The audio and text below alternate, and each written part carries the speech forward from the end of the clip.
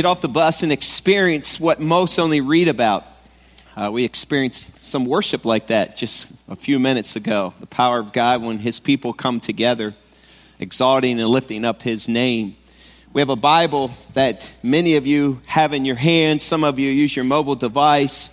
But it's full of stories of God's intervention. It's full of accounts of where God showed up. It's full of records of where he moved in a powerful way. And our hope is this, that it's more for you and me than to just read it, but to experience it, to see firsthand that the God that did this in here can do it for us, with us, and where we can stand and tell the stories of what God has done. And so our hope is this, as you get off the bus this year, and you can experience what most only read about. And in some way, because of your faith and believing in God, that God comes through in a powerful way. And sometimes he comes through in just sweet, simple ways when you need it the most. Let me give you a for instance. About 10 years ago, when we were beginning to think about building this building, we purchased the land that the building was on, and we began this capital campaign. And it was a pretty challenging week for me as I began to think about this daunting task of how this group of people were going to be able to pay for this huge building. And we had our campaign, and the plans were in motion, and the land was purchased, and we were about getting ready to build. And so I remember that week thinking about and just this whole process unfolding. It was a very, very, very big adventure. Quite frankly, it was more than what I had ever experienced in trusting God for something like this. And the week prior to that, setting up the messages as we're trying to do for this next stage, I laid out our plan, our hope to reach this community. And I used an illustration. I brought a bunch of golf balls out. And if you've ever golfed and you've ever grabbed cheap golf balls, there's golf balls called X-Outs. And you might know what an X-Out golf ball is. And so I grabbed all these X-Out golf balls that we had collected from the Parmore Golf Course. And I shared the analogy that all golf balls are valuable. All golf balls have a purpose. And even X-Out golf balls are worthy of keeping. And then I used the analogy that these X-Outs are like us. There's things that we have that people want to push us away or think we're not valuable. And in some form or fashion, classify us as X-Outs, that we're not the Pro V1s like everyone else. Yet God has called us and showed us that all people are valuable and he wants to reach everyone. And so I used a visual illustration of golf balls and X-Outs. And so that week I began to pray, Lord, I just continue to confirm in my heart that this path that we're on, that you're going to provide. So I decided that I would come to this property and pray on it. This is before the building was there, and there was alfalfa out in the field, and there was a walnut tree over here that people really loved a lot. We cut it down and used it for firewood. I'm glad we did that because it was in the parking lot. It would have been a mess. Another story for another day. Anyhow, and so I got in my Jeep, and I was driving to the property, and I pulled out in the middle of the property. I thought, I'm just going to go to the property. I'm just going to kneel down, and I'm going to pray. So I went to the middle of the grassy area, and I remember walking out and just kneeling down, and I was just pray, Lord, I believe this is what you want us to do, Lord. I'm just here with you. Just confirm that. And as I was kneeling down, I looked on the ground in front of me, and there was a golf ball there. And I reached over and grabbed this golf ball, and it was an X-Out golf ball. Only golf ball that was there. There were no other balls on the property at all. It was like God had dropped that golf ball, or someone at Clover Trails had decided they would hit one, and they said, yeah, hit an X-Out out across there so that I can confirm and show Jim that, hey, I got your back. Today we're going to see an account of where God steps in a supernatural way. In a way that Bible even says that nothing has ever been done from this day like this, nor since this day. Where a man decided that he would trust in his God and make an ask from God, to God, an audacious request where people would roll their eyes and say, are you kidding me? Why would you even ask that? And he experienced something that most only read about. Grab your Bibles and turn to Joshua chapter 10. Joshua chapter 10. And I'll show you what I mean. If you need a Bible, hold your hand up. Our ushers will put one in your hand. But turn to Joshua chapter 10. And we're going to read verses 1 through 8 to begin. Stand with me and we'll read it out loud together. Joshua chapter 10, verses 1 through 8. Joshua 10, verses 1 through 8. Let's read this out loud together. Ready, read. Now Adonai-Zedek, king of Jerusalem, heard that Joshua had taken Ai and totally destroyed it, doing to Ai and its king as he had done to Jericho and its king, and that the people of Gibeon had made a treaty of peace with Israel and had become their allies.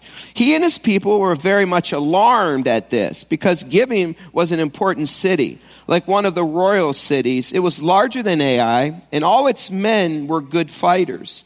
So Adonai-Zedek, king of Jerusalem, appealed to Hoham, king of Hebron, Piram, king of Jarmuth, Japhia, king of Lachish, and Debir, king of Eglon. Come up and help me attack Gibeon, he said, because it has made peace with Joshua and the Israelites. Then the 5 kings of the Amorites, the kings of Jerusalem, Hebron, Jarmuth, Lachish, and Eglon, joined forces. They moved up with all their troops and took up positions against Gibeon and attacked it. The Gibeonites sent word to Joshua in the camp at Gilgal, do not abandon your servants. Come up to us quickly and save us. Help us, because all the Amorite kings from the hill country have joined forces against us. So Joshua marched up from Gilgal with his entire army, including all the best fighting men. The Lord said to Joshua, do not be afraid of them. I have given them into your hand. Not one of them will be able to withstand you. You may have a seat. We're going to see here in a second, in a few minutes, that God is never intimidated by our requests. Never intimidated by our requests. And so if you have something that's on your heart, don't ever think that God somehow says, oh, you're asking for that? And let somehow the 3 in 1 together, God the Father, God the Son, and God the Holy Spirit ask this question. You think we can handle that one? Never does God wonder if he can handle a request that you give him. And so don't think that somehow God is intimidated by you going to him and asking him to do something that most would roll their eyes about. Now just set up this account first. Gibeon is coming to Israel, which is God's people, and asking them to help them fight against these 5 kings that want to attack them. So they go to Joshua. Gibeon goes to Joshua and said, hey, we're about to be ransacked. We're about to get plastered. Can you come help us? They had just made a treaty. In the Old Testament, when you made a treaty, that person became your ally so that if they were attacked, you would bring your men and help them fight this battle. And as you see in this text, Joshua is going to take his best fighting men. But let me give you a little background here, which is significant, that kind of sets the tone that maybe Joshua had a little reservation about doing this.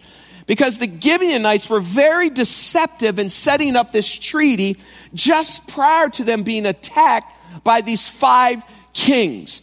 Just turn back 1 chapter and look at Joshua chapter 9. This is the Gibeonites. Look how they deceived Joshua and the Israelites. Look at chapter 9 and verse 3. It says this. However, when the people of Gibeon heard what Joshua had done to Jericho and Ai, they resorted to a ruse. Look what it says. They went as a delegation whose donkeys were loaded with worn out sacks. And what kind of wineskins? What does it say? Old wineskins, cracked and what? Mended. They put worn and what kind of patch sandals on? Look, it says on their feet, and wore what kind of clothes? What does it say? Old clothes. All the bread of their food supply was dry and what? Moldy.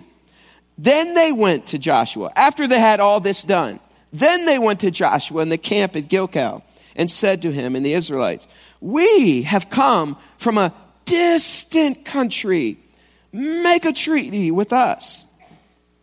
The Israelites said to the Hivites, but perhaps you live near us. So how can we make a treaty with you? They wanted to make sure that they weren't being deceived. And then they said this, we are your servants, they said to Joshua. But Joshua asked, who are you and where do you come from? They answered, your servants have come from a far distant country, because of the fame of the Lord your God.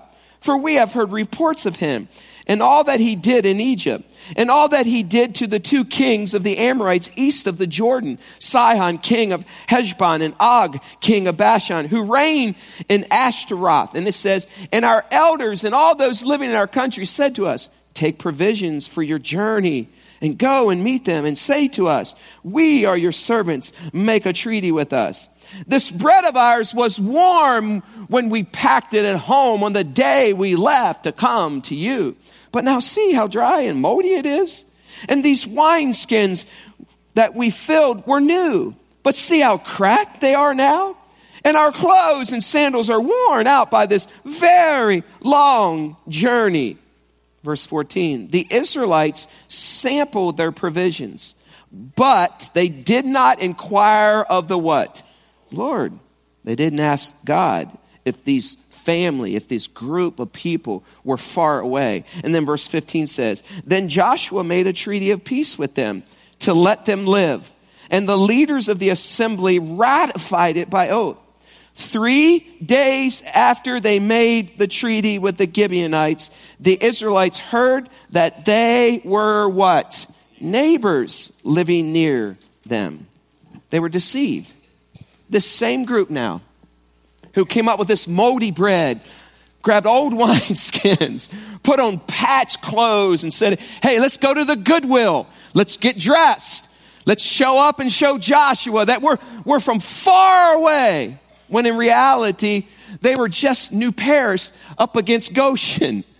But they said, we're far away. We're from the East Coast. And they weren't. They deceived. Now this very same group is coming to the Israelites and Joshua and saying, hey, we're being attacked. Now, I suspect, because Joshua was very human and we're very human, that if he would have acted in flesh, he would say, let him go. But he had signed a treaty, had ratified the oath. And when your word is your bond, you step up and help. So now he's forced into this battle with these 5 kings that are far away.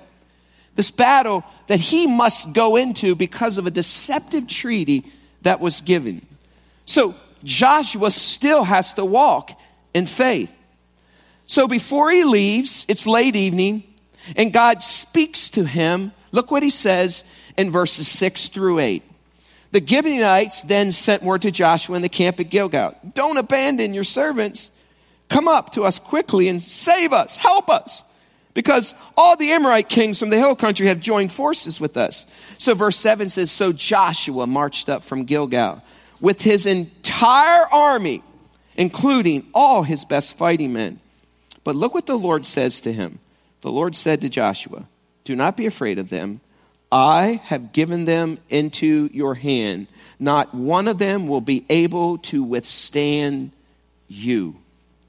So before he leaves, he's reminded of these truths from God. That listen, the war is won. The battle is won. Not one of them will be able to withstand. Not one of the 5 kings and the countries that they're coming from will be able to withstand you. So go and win. Do not be afraid. Step out. I will do for you what only I can do. His faith bank was full of plenty of other faith deposits. Just prior to this, the Battle of Jericho, where literally he walked around 7 times, took a few glass jars, made a shout, and the walls came tumbling down. So prior to this, he had already had these faith deposits where he had asked God to come through. And so these faith deposits were building. So when it had come to this huge battle against 5 kings, the Lord said, I will be with you. No one will be able to withstand against you. He was reminded of everything that God had done. Now, just so bring it forward to today right now. Sometimes we forget what the Bible says. The Bible tells us that Jesus is the same yesterday, today, and forever. And the same God that is about to do this can do it for you. God is never limited by our theology. Now, somehow God doesn't look down and say, you know what? I did that 2,000 years ago. I can't do that now. So when he sees us and hears us in our prayers, and we're asking for confidence and boldness and courage and healing, God doesn't say, well, I did that before, I can't do that now. He's never limited by our own limitations. In fact, Hebrews 11:6 reminds us, and without faith, it's impossible to please God, because anyone who comes to him must believe that he exists and that he rewards those who earnestly seek him. Joshua is full of courage. So he marches out. Verse 8 says his whole army marches out. Then it says this in verse 9. After an all-night march from Gilgal, Joshua took them by surprise. He takes them. But look what happens in verse 10. The Lord threw them into confusion, the enemy, before Israel. So Joshua and the Israelites defeated them completely at Gibeon. Israel pursued them along the road going up to Beth Horon and cut them down all the way to Azekah and Makkedah. And it says, as they fled before Israel on the road down from Beth Horon to Azekah, the Lord did what? What's the word? Hurled large what? Hailstones down on them. And more of them died from the hail than were killed by the swords of their Israelites. Just visually, just jump into that account for a second if you're Joshua and you're his men. They chased them out. They marched all night. They come to Gibeon. They win the battle. And so the Gibeonites watch them, and the Israelites watch these 5 kings and their men. They're fleeing. They're running away. They're like, man, people are dead. People are dead. Let's get out of here. But it says that God steps in. Now, just if possible, just pull away any human limit. Imagine God himself. It doesn't say that a storm came. It says that God himself hurled hailstones at them. Can you imagine? Can you imagine someone running like, poof? Can you imagine just being Joshua's army, watching this take place? You're like, just watch this one. See him? Watch. The Lord himself stepped in and began to hurl hailstones. Why? So that as the enemy was fleeing, they wouldn't be able to run away. He was going to bring a complete annihilation of these people as they fled. And every time I read that, I ask this question: why did God join in physically on the action? And I ask this question: why don't we let him do that in our lives? Why do we try to figure it all out on our own? Add it up, figure it out, I'll do this. Instead of saying, God, will you fight for me? Uncommon followers taste the miraculous. They expect nothing less than for God to show up big time, and he does. And they refuse to let the voices of the negatives around them stop them. God is able to do things that only others read about. And sometimes he comes in the most opportune times because he loves us. All through Scripture, the Bible reminds us, do not fear, do not be afraid of them. I am your God, I am with you. Even though I walk through the valley of the shadow of death, I am with you. God is with us. And sometimes we need reminded of those things. When I was traveling home from Grace College one time on the Pennsylvania Turnpike, I left late at Grace College and I was driving back to Maryland. It was after a finals week, and so I was pretty tired and had been up a lot of nights studying. Packed up my Mazda RX-7, and I'm heading home to spend time with my family, my mom and my dad and my siblings. And I was tired. I'm driving on the Pennsylvania Turnpike. And I recall as I was driving, I was getting very tired. So you do what most of us do. What do? We wind down the window. We stick our head out the window. Now you buy Monster drinks. The only Monster drinks I ever drank was the 3 I had on stage that one time, and I passed out. Remember that? And then I got 17 stitches. I've never had any since. But anyhow, this is before Monster drinks. So I did what, trying to keep yourself awake, crank up the music. I'm driving down the road, and it's 2 a.m, and next thing I know, I'm waking up, and I had run off the road. And to my left, and if you've ever been through the mountains in the Turnpike of Pennsylvania, there's some incredible mountainous places. And to my left was a ravine hundreds and hundreds and hundreds of feet below me. I remember waking up and realizing I'm going to crash. Brought the vehicle back back end slid around, and I'm going like this on the turnpike. I was so shaken by it that I pulled off the side of the road just to grab some fresh air. And I remember looking at the dash on my Mazda RX-7 and looking at the clock, and it said 2:08 or 2:11. I remember the exact time. And I just sat there and I took a breath and just said, thank you, Lord. I got back on the road, wound down every window in my RX-7, cranked up the radio, and headed down the road. When I got home, I went up to my room and fell asleep. I got up the next morning. When I got up the next morning, my mom was at the table. And as I came down to the table, and she said, hey, Jimmy, tell me about your trip. Like, how was your trip coming home? I said, well, it was, and I remembered. I said, well, do you really want to know, Mom? Because you don't always want to tell moms everything. Do you really want to know, Mom? And she said, yeah. I said, I just about ran off the road and crashed last night. She said, Jimmy, what time was that?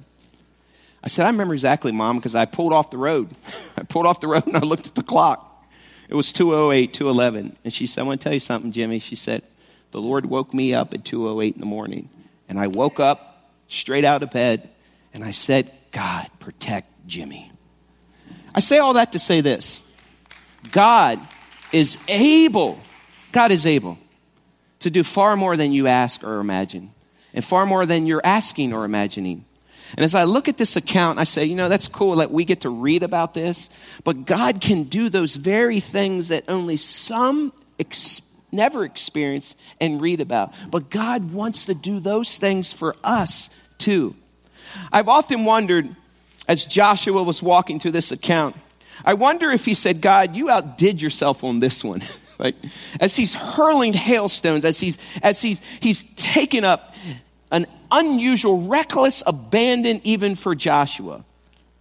You would think that's a good place to end the story. Like, wow, God hurled some hailstones. Like, how many of you have some hailstones hurled at God, some of your enemies, huh? Like, God, Monday morning, him. Like, thanks, God. I mean, you would think the story ends here. I took you down a bad path. Forgive me, Lord. But to get to this account, you would think this is it. Like, that's incredible. But it isn't. Joshua, after seeing this, praised the unthinkable. You would have thought that would have been enough for his day. You would have thought, like I'm done. Like, Lord, I know that you told me that you would not let one get away, and I see it. You would have thought that he would have ended right here. But you see, he wasn't like most people. This wasn't the way it was supposed to end. And so then he does the unthinkable. Look at verse 11 as you read on here. It says, we'll read again. It says, as they fled before Israel on the road down to Beth Horon to Azekah, the Lord hurled large hailstones down on them, and more of them died from the hail than were killed by the swords. And in verse 12, on the day the Lord gave the Amorites over to Israel, Joshua said to the Lord. And then he said it in the what of the Israel? What's it say? So here, let me, before we read what he says, think about this. As soon as you put your faith on the line, like, it's easy to pray like this. Oh, Lord, I believe that you can do that. And Lord, I really believe. And so if you would just allow this to happen, God, thank you. And if he never comes through, like, no one knew that you were believing that. But he steps out and puts it out there and says this. He puts it out so everyone can hear it. I mean, he's going to look absolutely stupid. But look what he asks. Look what he prays. Verse 12, he says, son, stand what? What's the next word? Still over Gibeon. Now just pause. Can you imagine that? Can you imagine someone in our day walking out and saying, son, stand still over Goshen. He speaks it out in prayer. Now, can you imagine the people rolling their eyes? Are you kidding me, Josh? That's never happened before. Are you kidding? You think God can do that? But he doesn't stop there. He says, sun, stand still over Gibeon. And you, moon, over the valley of Ajalon. You see, prayer like this changes us. Faith changes situation. And the minute we speak it, our faith is put on the line. So he puts it out there. You know, God is so good. And he can do things, sometimes we don't even give him a chance. Like he even likes, I've been trying to show you the simple things. We were in Fort Myers Beach 2 spring breaks ago. And if you've ever been to Fort Myers Beach, when you go into Florida, you go over the bridge and there's about 10,000 people on the beach and there's about 350 parking places. Seriously, that's what it feels like. And so every car goes over the bridge and you make a hard right and there's this one like parking place that all the cars line up. And you do what most do. You just keep moving. You know, just keep going like this, kind of like a Grace Community till you find one. And you just keep moving. And then you get back in line and you come again. And so we're ready to pull in this parking lot. And we got there. It was about 11:30. It was noon. And I said, hey, guys, let's just pray. Because cars just kept coming out. Traffic was backed up for 800 miles for this parking lot. And I said, let's just pray. Let's just pray that God, give us a spot. Just give us one. So we're riding along, and you know how people stall in front of you because they see a light, and they stall, and then someone tries to block, and so I'm just patiently, you're just hoping, you're looking, the whole family's looking, windows out, dogs out looking, everyone's trying to find a parking place, and we pulled into this parking area, and I'm kidding you at all. This vehicle that had no reverse lights, didn't work, was backing up. Because you see reverse lights, you just hit, don't you? Pulled right out, we pulled right in, and we walked right to the beach. Now, why do I tell you that? God can even take care of a beach parking spot if you ask him. But Joshua was saying, Lord, hey, if you're able, I believe, can you give us 3 more hours of sunlight? Because we don't want any of them to get away. He speaks it out loud. So what happens? Well, let's see what happens. Verse 13. So the sun stood what? What's it say? Still. And the moon what? Stop. Till the nations avenge itself on its enemies. As it is written in the book of Jasher, the sun stopped in the middle of the sky and delayed going down about a full day. And there has never been a day like it before or since. Now look what it says. A day when the Lord listened to a what? Human being. Don't you love that? There hasn't been a day since that the Lord has listened to a human being. Surely the Lord was fighting for Israel. And then Joshua returned with all of Israel to the camp at Gilgal. Now listen to me. I know this doesn't make sense scientifically, and maybe the skeptic in you wants to say, that could never happen. And some of you say, I've heard they proved it, but even if they haven't proved it, if the Bible says it happened, it happened. Amen. And I don't know how it happened. But all I know this is the sun stood still. And these enemies, these 5 kings thought they would cover in darkness. And they thought, if we could just get another hour and it'll be dark, let's hide. And they kept thinking, if it would just get another hour. Can you imagine running? Why isn't it getting dark? Can you see them run? Why is that sunlight still up there? And they're huffing and they're puffing. It should be dark now. What time is it? They got their sundials out. What time is it? Why did God do that? Because a man stood up and didn't put any limits on God. He said, God, I believe. And I'm tired of reading about it. I want to experience it. And listen, I'm not putting any boxes on you. And I'm just a human being like everyone else. So God, you created the heavens and earth. And Jesus, listen, you were resurrected from the dead on the 3rd day. And you were born as a virgin. If you can do that, surely you can stop that sun. And he believed. And he experienced something that has never been done since that time. Mark 11:23 tells us that tell you the truth. If anyone says to the mountain, go throw yourself into the sea, and does not doubt in his heart, but believes that what he says will happen, it will be done for them. He was willing to make the ask. When I was a young man, about 20 years old, I was chasing after Jesus, trying to follow Jesus and find next steps for me. And I found myself connected to this group of people that had a prayer encounter. And I had a friend by the name of RJ. He was a new believer that had come to Christ through a ministry that we had, College and Career Fellowship. And he had a mom that had cancer. And so we had been praying for his mom that God would heal her of her cancer. we also knew that his mom was unsaved. And so we have been praying, Lord, connect the dots for her so that she can see that there's a God, so that she comes to Christ. And so RJ would give us reports back to us. And from weekly, he would say, hey, I've been sharing with my mom. I know my mom, been caring about my mom. And so one Wednesday night, he said that his mom was willing to come to this prayer encounter at this church that we were at. Because she was basically at the bottom rung, trying everything, and she was wanting to have healing to this cancer. So I was there, and RJ came, and his mom came to this prayer meeting. I remember sitting there thinking, this could be the night. Like, this could be the night that his mom finds Jesus. So they did what most churches do, not us. We pray our request out. We don't take them. And as they were giving requests, this request came. RJ said, I'd like to pray for my mom. She has cancer. I would like for us to pray that God would heal her of this cancer.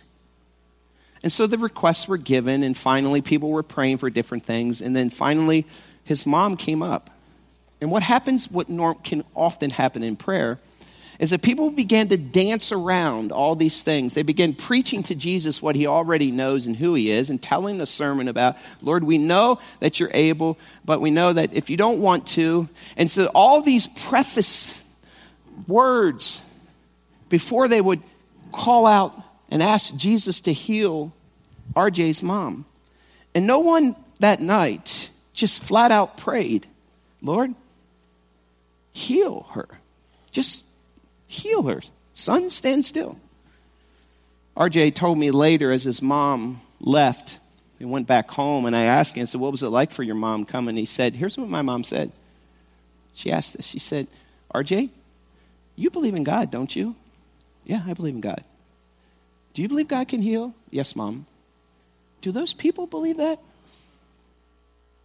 And he says, she says, here's why. She says, when you ask them to pray for me, no one would just ask God to just heal me. She says, why would I want to trust in the God where his people won't even make the ask? Now, see here, let me pull away and say this. I understand that we just don't step out and require God to do things. But why is it that before we just make the ask, the Bible says just we have not because we ask not. Why is it that we have to say, God, well, you're this God of this dispensation. I know it was different in the Old Testament and the New Testament in the silent years, but I know that God somehow, that you're capable, but I know we live in a different time. So why don't we just say, Lord, heal her? Because it's up to God and not to us if he chooses to. Joshua wasn't afraid to look stupid. He made an audacious request in front of these people. Doesn't our Bible say that with God, nothing is impossible? Who is willing to ask God for the unthinkable? Well, he was, because as we just read, verse 14, there has never been a day like it before or since, a day when the Lord listened to a human being. Surely the Lord was fighting for Israel. Then Joshua will return with all Israel to the camp at Gilgal. Can you imagine the rumblings in the camp that morning? As they come back, and they weren't even in Alaska. It wasn't even 24 hours of light. Can you imagine, did you guys know, it's been 2 days that we've been gone? Yeah, check the sundial. It has been. And there hasn't been darkness. What the world just happened? And someone said, hey, remember when Joshua stood up and asked, sun, stand still, moon, stop. God was good on his word.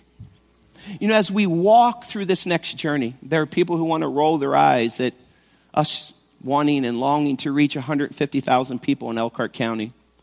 There are some people that think that's an audacious request, and there are some people thinking that this step in phase 2, that's so huge. But here's what I know.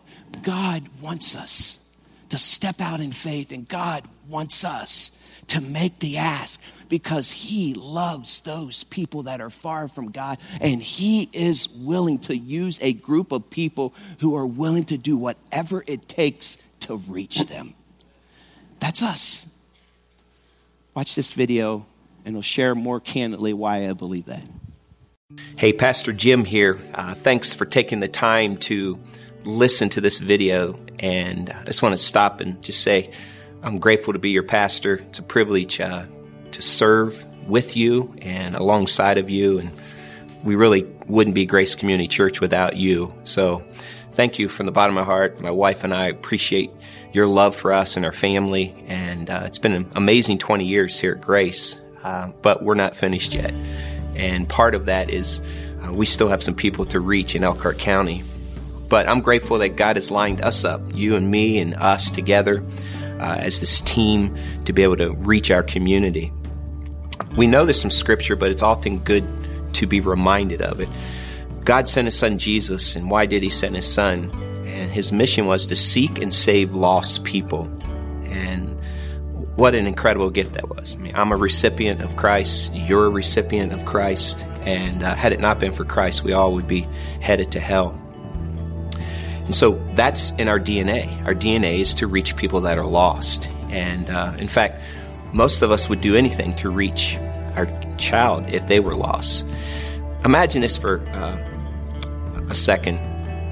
Imagine if your child, in my case, Josh, Hannah, and Isaiah, or your grandchildren, were lost. They went on a hiking trip, and they were up in this mountain. And when they left, you thought they were in good hands. They had all the supplies that they needed. But one day went to 2 days, and 3 days went to 4, and you hadn't heard from them. And you realized that they were lost. And you knew that you needed to get help to them, but you didn't know how to do it.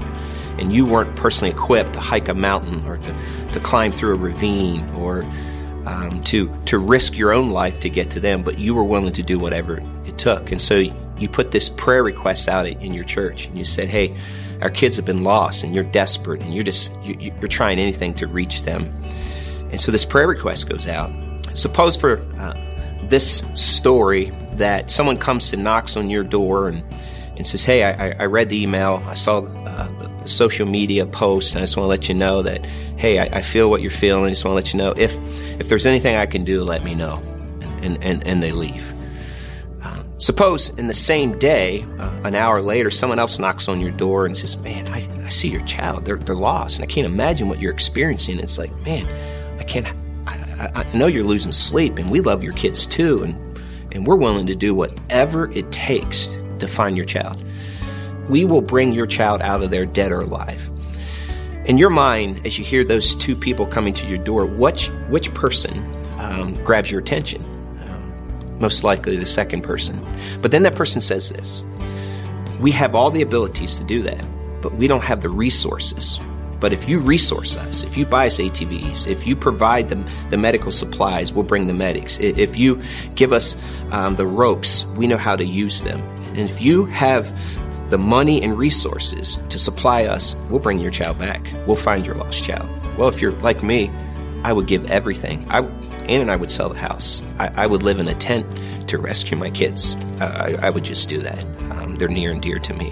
And in that case, I would take everything I had. I would scrape every penny I had, and I would buy ATVs. I would buy medics and supplies, and I would do everything I can to resource that group because they told me they were willing to do whatever it took to reach lost people. Now, I often wonder this as God looks down at the church in our world, and He sees all the lost people, all His lost kids all over the world. Do you think God looks down and says, I'm going to resource a church that isn't willing to do whatever it takes, but I'm willing to resource that church to do whatever it takes? I believe God does that. I believe He resources churches with people like you, people who are willing to sacrifice. And not only does He, I pray that we're always that church. I pray that we're always that church that has people that have all kinds of gifts and abilities and have a heart for lost people. Because if we don't have a heart for reaching lost people, then why in the world do we exist? That's the heart of our Savior. With that being said, we live in a community that has 200,000 people. And it disturbs me when I say this. 150,000 people are unchurched. It would say, I don't have a home church. Majority of those are lost people. And so when I hear that, we have a mission. We should be reaching them.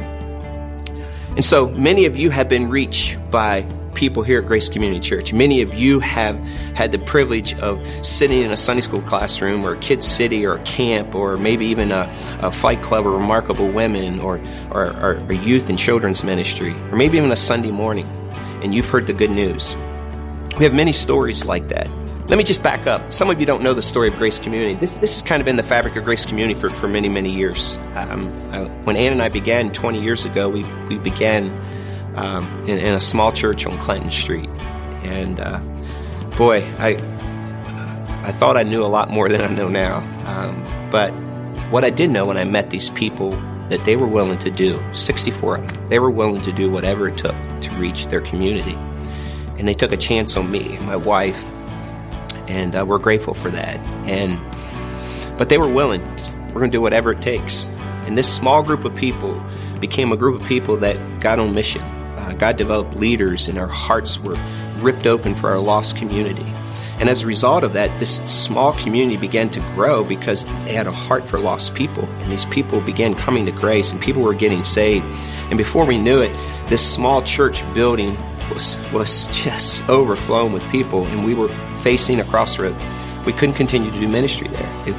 We were parking 3 rows deep in the grass. We were running out of worship service space, and so we made a commitment and a pledge to our people and asked them if they would be willing to sacrifice and to build a new building so that we could reach more people in Elkhart County. What God did next, quite frankly, is a modern-day miracle. 250 people that would call Grace Community their home at that time sacrifice. Some gave up their vacations. We had people who sold their second cars. We had people who decided not to buy vacation homes. They sacrificed and gave above their regular giving. And we began a capital campaign for a $3 million building. It's the building that you're setting in on Sunday mornings. We had a desire. That was a big, big step of faith. 250 people made a commitment to a $3+ million campaign to build the building that you get to worship in on Sunday morning. As a result of that, we moved into the middle school, Goshen Middle School. We had our Sunday morning services there, and we continued to worship. We had people who sacrificed every Sunday setting up and tearing down. We met in Model Middle School for our children's ministries and Wednesday night prayer encounter. We met in Old New Paris Elementary for our youth ministries on Wednesday night. We met in Dr. Boyce's doctor office for our offices. We were in 4 different places. People sacrifice so that you today can experience what you're experiencing. On our first Sunday in the new building, we had 1,257 people on Easter Sunday. I remember leaving that Sunday. Tons of people came to Christ that Sunday and looking at my wife and thinking and saying, we're not big enough. I remember thinking, holy cow, you mean we just built this building and there's not enough space? And to be quite frank, there wasn't. We went to 2 services. In a matter of 2 years, we knew that we needed more space. And 2 years later, we began another addition. The link, the children's ministry on the back, the west foyer, new parking. And once again, we went to the people and we said, some had just previously sacrificed and we're asking them again to give. We still have run out of space. There's still people to reach. And so we had another capital campaign. And that time around, 1,000 people decided they would sacrifice again. And we added a $3.3 million addition, the length, the foyer, and we saw more people reached. And the reality is this, we're at a crossroads again. And so here I am again. This is 2016, 9 years later, and saying the same problem exists. People need to be reached. 150,000 people are unchurched. 200,000 people live in Elkhart County. Somebody's husband, somebody's wife, somebody's child, maybe your grandchild, somebody's brother and sister, uncle, or aunt is out there in this community and they need Jesus and they need to be reached.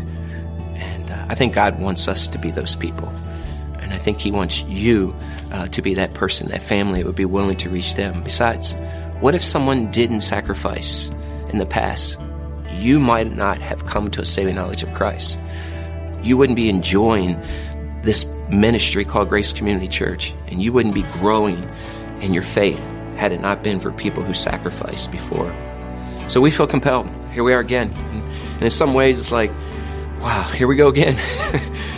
It's a daunting challenge. but we know that as long as we have breath, that God wants us to have his DNA. We need more space to reach more. We are overflowing in our services. If you've walked into our services, our primetime spots, you've noticed that the link and the main is full. You recognize that if you've dropped off your children, your babies, you realize that there are babies. We have great staff, that there are children, infants, and we can't add families. There's no way we could add any more families to our services until we have more space for our children's ministries. Our children's ministries are overflowing. Plus, we long to be a place that reach people no matter what it takes. And so we always want to have an arm of outreach. Like, we always want to be that church that is willing, when Paul said in the New Testament, to become all things to all men so that we can reach all men. And so we recognize that we have a prime time to be able to reach people in our community. So one of the things we're going to do in this edition is we are going to add a large play place that's going to be on the west foyer side of our building. This is a place where mothers or dads or single moms or single dads can bring their children in. It's a playland that is suited for 160 kids. So you can come in the heart of the winter, maybe when there's a school has been canceled or delayed, you can come and drop your kids off. You can sit in this area and drink a coffee, and you can interact with people from the community that are using this playland. And it'll be clean and bacteria free, and we'll keep it clean for you. It'll be a place that's state of the art, and then there'll be an event room in there where you can have birthday parties. But we want that to bring people in. We always want our building to be used. We don't want it to be a mansion. We want it to be a place where people come to. We also recognize that our junior high and our senior high kids youth ministries with Pastor Jordan deserve their own place that they can worship in. They have went from the 56th Street room, they ran out of space, and then we moved them into the gym, and then Wednesday nights they use the gym and the link, but they don't have a place to call home. And we recognize that youth love community. They love a place to call their own. And so in this new addition, which will be roughly 24,000 square feet, our kids, our youth, we're going to have a junior high and a senior high, a 2-story, their own place to worship in, which is exciting. We also are going to have an additional space, an addition added for our tiny town, for our children and infants, a space for them. We're going to add new office space. If you've ever been in our offices, they're pretty crammed. We're not complaining. But for additional hires, we're going to relocate our store to the north foyer. Because we're going to bring our new children's ministry infant wing through where the store is at now. We're going to add more parking. Some of you might be saying, praise God for that. And by the way, just a word to our parking crew. Thank you. You stand out in all the weather. We couldn't do it without you. And for some of you, this might be the best news that you heard. We are paving our entrance. I can hear the sighs of relief, and I can see the smiles on the other side of this camera. No more white stripes on the side of your vehicles. And can I get a hallelujah out there? In addition to that, we also just recently purchased the lodge in Syracuse. We want to reach farther and deeper into the community. And we long for that place to be a place where people come to refresh, refuel, and come alive. In addition to that, if you've been there, you notice that there's some lodges, separate lodges on the property. We want to renovate all of those lodges. We want those to become a place where you can have small group meetings. There can be a retreat for you, a kitchen in the center with his and hers housing on both sides. Renovate those up. And to be quite frank, the state has come through, and those areas can no longer be used for housing kids because of the condition they're in. So we need it. We have some camps that come in there. People from our community use that. And so we'll even be adjusting our services. We recognize that a prime time is good. We'll be bumping up the time of our first service and moving back just a little the second service so that all 3 of our services are prime time spots. So we'll be making some adjustments there. But here's the reality. This is a great plan, and I believe this really will reach people. We can't do it without you. I can't do it without you. We can't do it without you. So think about this. One day down the road, someone will stand up. Maybe you'll be long and gone. And it's important to me that someday down the road, from a legacy perspective, that maybe Grace Community Church name gets mentioned because they love people. They love Jesus and they love their community. That's my hope. But one day down the road, maybe some adult will stand and say, I'm so grateful for you, for Grace Community, for sacrificing. And because of you, my family came to know Christ. I came to know Christ. And I'm headed to heaven because of you. My marriage was saved. I am addiction free now. And because of this group of people who are willing to set aside some things that they wanted to do, my life has changed forever. That's my hope. And I believe that can happen if we're willing to sacrifice. There's no greater investment than an eternal investment. You can bank and you can put money into all kinds of things. There's no better investment than investing in a soul for the kingdom. This project roughly costs about $4 million. And we have 2 phases. Phase 1 is $4 million. And we have a second phase ready too that will be an additional worship center. But for this phase here, phase 1 is about $4 million. This campus and down at the lodge. But if God were to move in someone's heart, and I always believe that your vision, you should have a vision in hand that someone felt moved by God to give towards, that you would say, here's how you can give. If someone would move and say, hey, I have this resource I'd love to give, and we collected an unbelievable amount of resources, we would move to phase 2. So here's what I'm asking you. I'm asking you to join my family because we're sacrificing too. I'm asking you to give to this exciting venture. And I'm asking you to get off the bus in 2017 and get in the game so that 150,000 people can be reached. Listen, if we don't reach them, who will? One day down the road, there will be a story told about someone who says, I was lost, but there was this rescue team from Grace Community Church that came after me and didn't even know me. And I am so grateful that they did whatever it took to reach me. So I ask you to pray about it. I ask you to join in. And may this be the most exciting thing that happens in 2017 in our community as we take the heart of our Savior, Jesus Christ, and we seek and save the lost. Thanks. God bless you.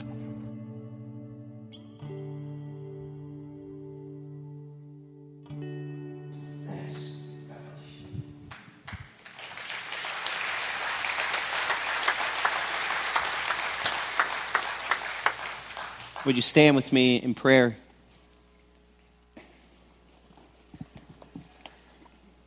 Lord Jesus, that's our hope, that's our desire, that's what we believe you called us to do, and we're the ones that get to do it. And I do look forward to the day down the road, God, when someone who's far from God, the unconvinced, someone who doesn't know you, gets a tap on the shoulder, gets an invite,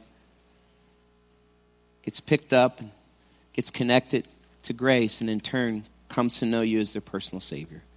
God, I pray that you would move in our hearts in such a way that we would know exactly what it is, our responsibility in this. And God, I pray that you would move in a powerful way because we believe, God, that you're able. We just looked at an account where you did things that haven't been done since. But you still want to do those things, God. And we have an audacious ask. Lord, we long to add this addition. God, we long to be a church that's reaching the community. And we need you, God. We believe it's possible. We believe that you are God the Father. And we believe with you, nothing is impossible. And so, God, we even articulate that even now as we sing this song. We believe, God.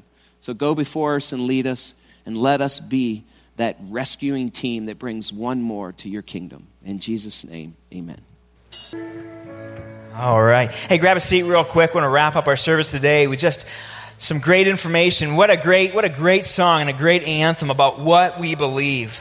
And what I love about this series over the last month and a half or so that we've been in, the last 2 months, is God has given us some tremendous opportunities to actually act on what we say we believe. And to put faith into action.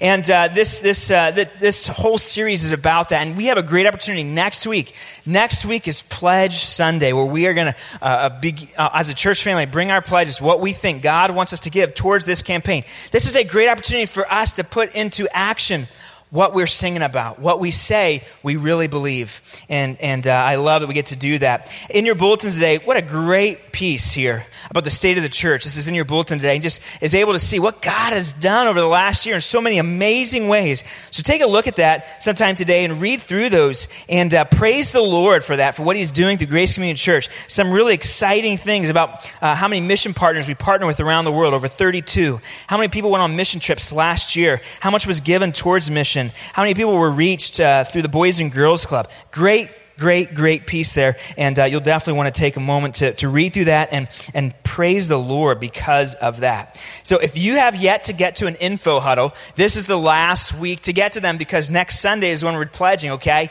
We have one tonight at 6 p.m. here at Grace. We have childcare. We have childcare all week long for our info huddles. We have one tonight at 6 p.m. We have one tomorrow night at 7 p.m. Monday.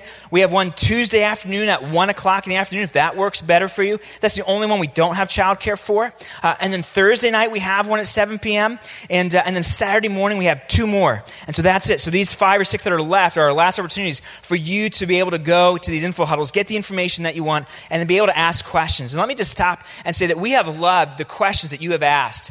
It's been so great to have so many people coming through our info huddles. Hundreds of people have come through those. And thank you so much for the feedback and for the questions that you're asking and the insight that you're giving us as a church leadership team. It's been so great to partner with you through this whole process. You'll probably remember a year and a half ago, 2 years ago, when we took surveys and we were able to get information. All the stuff that we're building, that we're doing, that we think is from the Lord was from information that you have given us along the way. That our ministry leaders who are on the ground doing ministry have given us along the way. It's been so great to have that feedback and that information. Thank you so much for your questions and for what you've asked. So get to one of those info huddles. You can even get there tonight if you want to come to that one. But get on the website and sign up. Let us know that you're coming so we can make sure we have enough childcare and enough space for you. We passed these out last week. These are the pledge cards.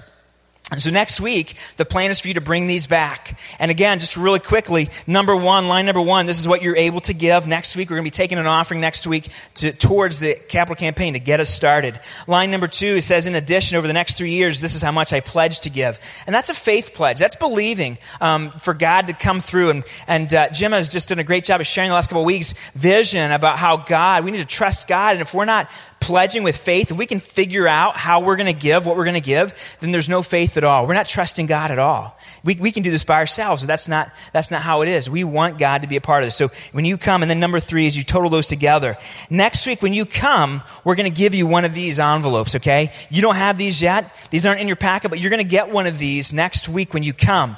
And when you come next week, you'll just transfer those 3 numbers right here on the front of this when you get that. All right? You'll stick your pledge card inside of it. You'll also stick your offering inside of it, so it's all together. If you give through offering envelopes, which I hope you do, you can do that as well. Just put that offering envelope inside of there, so you can give your regular offerings, your regular tithes. We'll put that into that fund, but then you'll also be able to give towards the building. Remember, on your offering envelopes, there's a line that says capital campaign over the next 3 years. That's how you'll give specifically to this, when you give on top of your regular tithes and offerings. So we'll give those out next week. Today, as you walk out, we have some of the people from our vision team. So if you're here, guys, in the link, or you're here in the main, would you walk to the doors? Back on the back hubs by the back are where those are. We have packets that we want to give you. So if you've not gone to an info huddle yet to get one of these, we want you guys to walk out. This has the information in here that you need. So grab one of them. If you have a quick question, they could try to answer that for you. So those are there. We also are giving you guys banks. We have these banks right here, which are really helpful for you as a family, especially to be able to talk about the campaign and get your kids involved. But you can use this practically to collect over the 3 years, and then kind of give every once in a while, empty it out, or just have your kids plugged into it. And so that's what that's for. So they have those banks for you. They have those packets for you. We want to give those to you today if you've yet to get one. So make sure that you grab that. This Wednesday is a really big day. We're asking our church family to take that day to fast and to pray for what God's going to do. Next Sunday is a really big day in our church's history. We believe we're at a crossroads, just like Jim shared at the different times in our church's history, where if we didn't do something, we weren't going to grow anymore. We have no more space to reach people. And we believe that we're there right now again. And so we can't look back and say, well, we've done our part. We have to look forward and say, no, God has more for us. This is a chance for you and I to be a part of the story that God wants to write. We hear Jim tell the stories. We hear other people tell the stories who have been along the journey along the way. We get to be a part of this new season of stories. So in 10 years and in 15 years and in 20 years, we'll say, look at what God did when we stepped out in faith and when we got in the game. Look at what God did. And we'll have stories to tell about how he came through for us. And so we want you to be a part of that. So this Wednesday, we're asking our church to fast and to pray about this campaign specifically. And then come to Wednesday night prayer encounter for a wrap-up of that day of prayer and fasting that we're going to be doing as a church family, okay? So that's this Wednesday. And then next Sunday, you get to come and be a part of pledging. Let me see if I missed anything else. Listen, our goal is 100% participation from our church because we can't do it without you. We want this to be something that we do together. And so I'm really excited about how this is bringing our church together, unifying us for a purpose and putting us on mission to serve the Lord. All right. This is going to be a great week, all right, as you wrap up. Next Sunday is going to be a great celebration. You'll want to come back next Sunday at the end of third service around 1 o'clock, 1:30, something like that. And we'll have counted the pledges throughout the day. We'll keep that a secret. First service, second service, and at the end of the third service then, we'll meet outside on the land that we're going to be building on, and we'll have a celebration time, and we'll there be able to announce what came in an offering and what also was pledged for the next 3 years, okay? And so that's going to be a great day. Make sure you come back for that to be a part of it. Lord Jesus, we love you. God, thank you for our church, and thank you for our leadership team, and thank you for the opportunity that we have, God, to be on mission together. Thanks for this great community that you have given us. Lord, we live in a great place to raise families. And God, right now we have a tremendous economy that is just booming. And Lord, those are the kind of things, a great community and a booming economy, that can lull us into thinking that everybody that I know is okay. And Lord, everybody that we know is not okay. Lord, people need a Savior. People need you. My friends need you. My neighbors need you. My coworkers need you. My family needs you. If a person has a great job and a great home and maybe a seemingly great life, but they don't have Jesus, God, they don't have anything. And so, God, I pray that kind of thinking, that kind of tunnel vision, that kind of crystal clear vision that would just come on to every single one of us this week, Lord, as we look to the future and think about and pray about what our role is going to be in this campaign. Lord, people need you. God, I pray that you would continue to give us that vision as a church. Thank you for what you've done. These numbers that we're going to celebrate today, we praise you for that. But Lord, we also look forward to the future and what you're going to do. And we act with faith this next week. In Jesus' name, amen. Have a great Sunday. We'll see you guys next week. We love you. See you next Sunday.